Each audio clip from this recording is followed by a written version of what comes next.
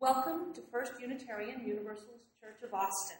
We are a spiritual community dedicated to the search for truth and meaning, and we welcome persons of all religions, ethnic and racial origins, sexual orientations, abilities, magic, and other circumstances. We extend a special welcome to our visitors this morning. We're glad you're here. We invite you to enjoy stimulating coffee, conversation, and fellowship after the service in Housen Hall. In the light of truth and the warmth of love, we gather to seek, to find, and to share. Let us be at peace with our bodies and our minds. Let us return to ourselves and become holy ourselves. Let us be aware of the source of being common to us all and to all living things. Evoking the presence of the great compassion, let us fill our hearts with our own compassion toward ourselves and towards all living things. Let us pray that we ourselves cease to be the cause of suffering to each other. With humility, with awareness of the existence of life and of the sufferings that are going on around us, let us practice the establishment of peace in our hearts and on earth. It is time to affirm our mission statement, which you'll find printed in the order of service, as well as up on the wall, so that when people ask you, what do you do there? You can say, we gather in community to nourish souls, transform lives, and do justice. This morning's reading is The Identity of I by Abhiraj Rajal Jaksha. Identity is not what I promise others. Identity is what I do when I am alone. Identity is what I think of others, knowing all the hatred they've shown. Identity is what every around me reminds me, every wound reminds me. Identity is what I learn and what I pass by. Identity is what I see in the mirror after giving my best try. Identity is what I make out of my given chance. Identity is what I accept and what I deny. No one else has control over me. Life is about me and what I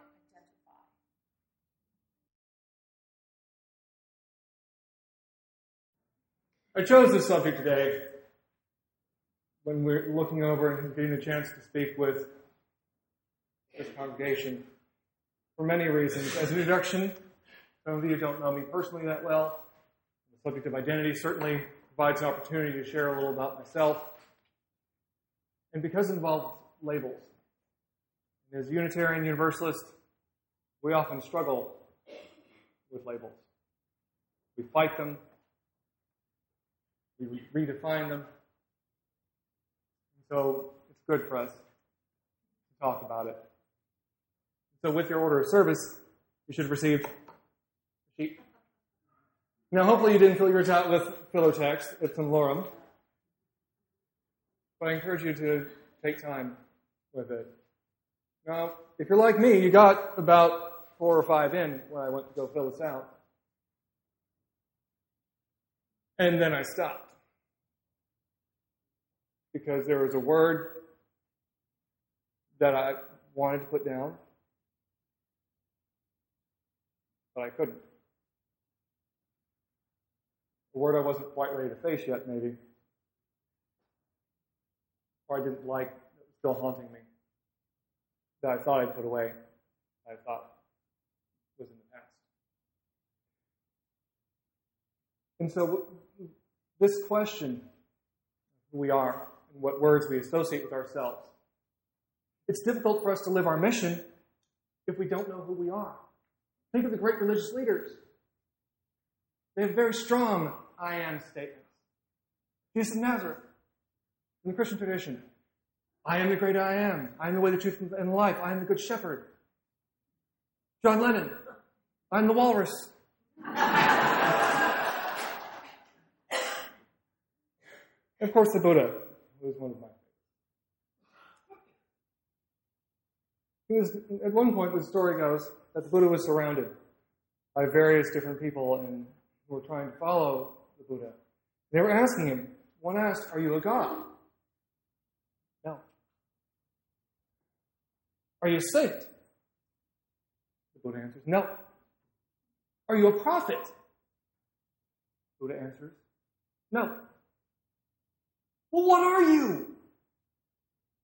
"Awake." The Buddha. Awake. So may we be awake this morning, alive, in touch, awake now, my senses.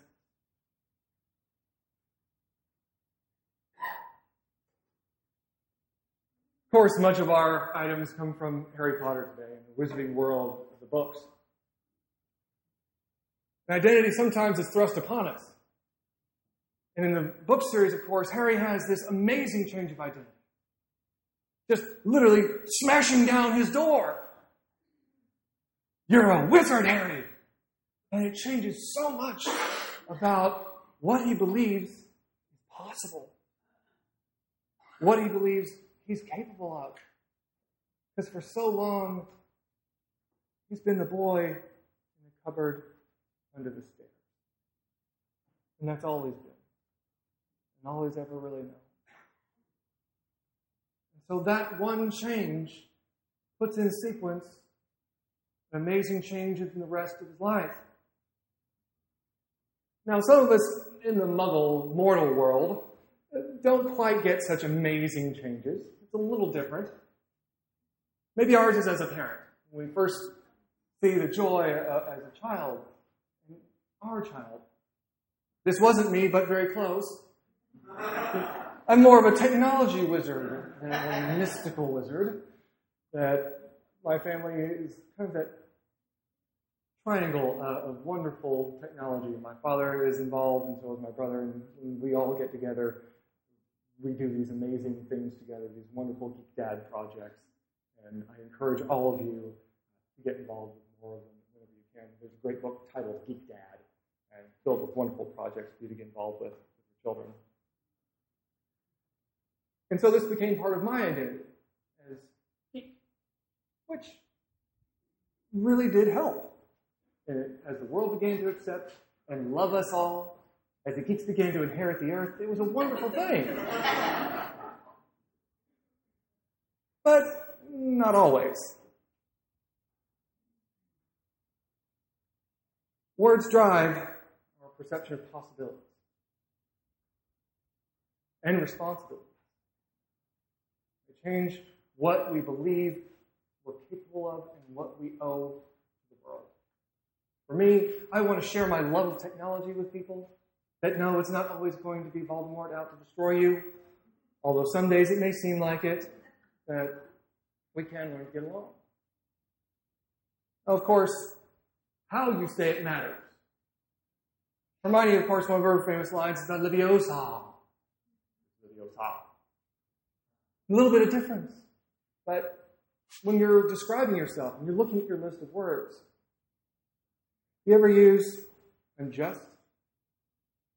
Parent, just a technician, just. What does that do to us? How we say it, how we use these words about ourselves makes a huge difference as to how we move forward. Or even better, I'm only. I'm only this. And so it can make a huge difference. Again, I'm involved in IT. And if I say I'm just a geek, well, slight problem with that.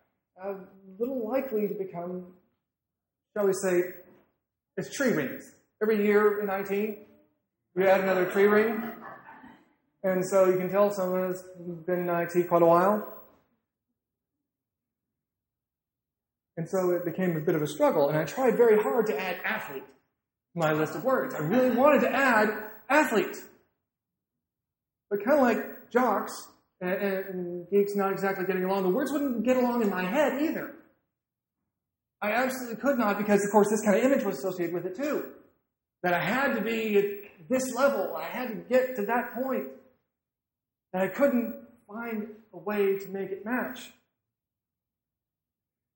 So I changed the way I said it to active. Active I can do. Those of you who know me, I'm a little on the hyperactive scale. So certainly part of that active I can do. And so it's really made a difference. I started off this year 30 pounds heavier than where I am now, in no small part because of this. Because active is something I can do. Active drives me to get up in the morning and do something. To go ahead and, get to bed at 11 o'clock instead of midnight or 1 or later. And so it really helps to push and drive the behaviors that I want just by changing the words I'm using to describe myself, the way I identify. And of course, how you say the words matters. Well, it all boils down to that. And then, of course, our infamous phrase, the Mary Potty series, mudblood. Literally means dirty blood. This is one of those words that Hermione specifically is always trying to run away from, trying to control a reaction to. Now, I know some of our guests here today have a word that's not too far off. And it's one of those items that, as our reading noted, that we try to see despite the hate that people show. And sometimes we think we've gotten past it. We think we've moved on. We think we're beyond it, and then somebody throws that word at us, and we feel that guttural reaction. We feel it all over. And just that emotional replay, that cycle. And for those of you who may be familiar with it, hyperactivity has gone through a similar type of issue. This wasn't me as a child, but we got our own happy label of attention deficit hyperactivity disorder, diseased, broken, wrong, not fitting in, something to be medicated and fixed.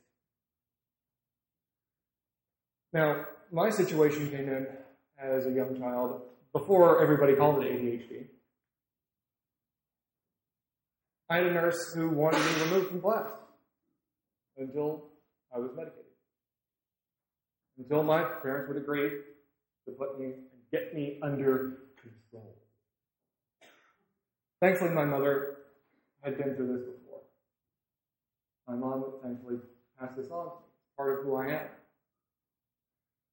And she knew that there were ways to manage this, ways to deal with it. And so she refused. Well, flat out refused. And so I'm eternally grateful for her willingness to stand up, for her willingness to say no, to refuse the label that they wanted to put on me. It carries that along to adulthood. This is from a questionnaire that we were filling out. Did you have trouble paying attention long enough to read this entire questionnaire? From a book called Driven to Distraction. If you ever get a chance, I encourage you to check it out if you know anybody in your life who works with this. I swore to my wife this question was not there. She literally had to take this picture and show it to me in order for me to finally admit perhaps it was there. That if you get a chance, Tom Hartman's work, you may be familiar with his political work as a liberal political activist, but he also does work in attention deficit and hyperactivity disorder. He talks about nice, neat little rows. How our schools are built in nice, neat little rows. Kind of like farmers make nice, neat little rows, which is great. If your mindset is that of a farmer, nice, neat rows work for you. As I look out on the pews that are all arranged in nice, neat rows. But for some of us, that's not exactly the way we're wired.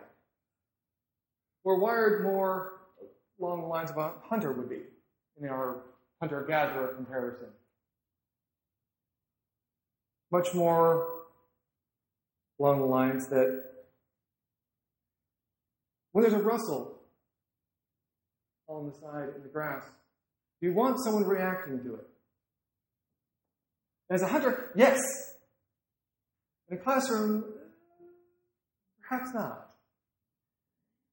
So for some of us, that's where we find joy, though. That's where we find ourselves. That's where we want to be. Because we find ourselves when we're in that hunt for facts. And as an IT person, yes, the favorite thing I love more is a problem that I can go sink my teeth into and lunge for.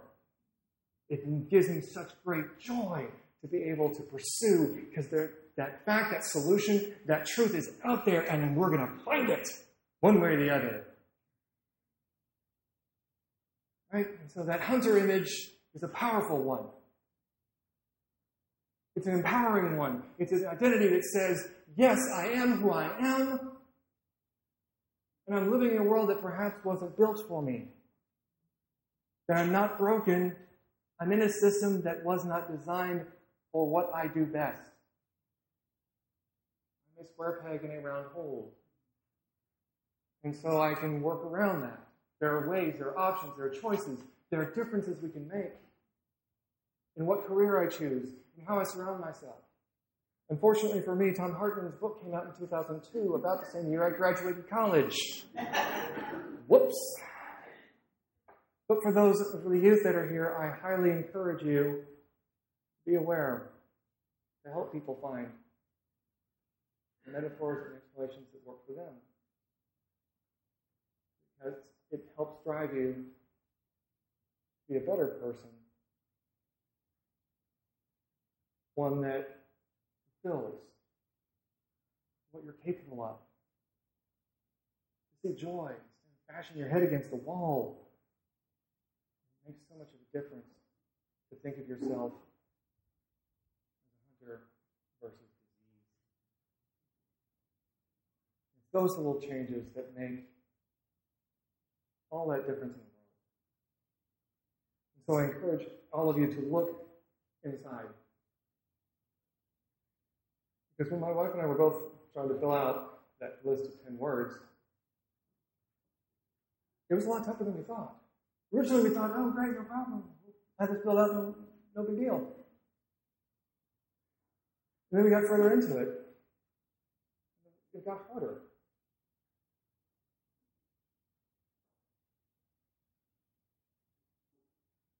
Because I know as UUs, we really don't like labels.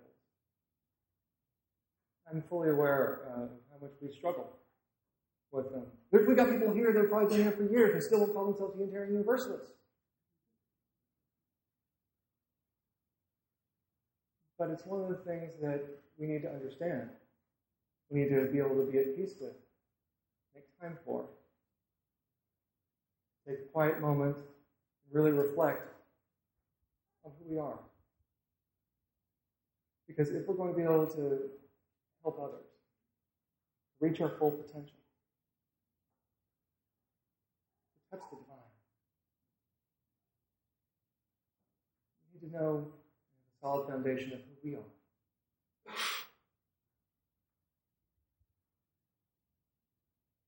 Of course, as a reminder, changing words.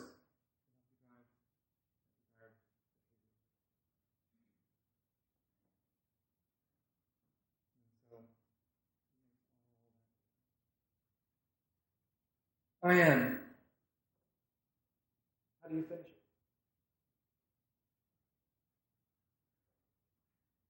Maybe you're a wizard. A technology wizard. I've got my one. How about you? Maybe you just need a little more swish and flick in your words. A little more Leviosa. Or maybe you need to look at getting past some words. If there are items that you may be not ready to write down, there's listening ministries here at the church that are willing to listen. That if you need to talk through them, feel free to contact the office. In the Harry Potter series, of course, they have the Philosopher's Stone, which is known for alchemy, among other things. Maybe you can pick up some of your words and bring that red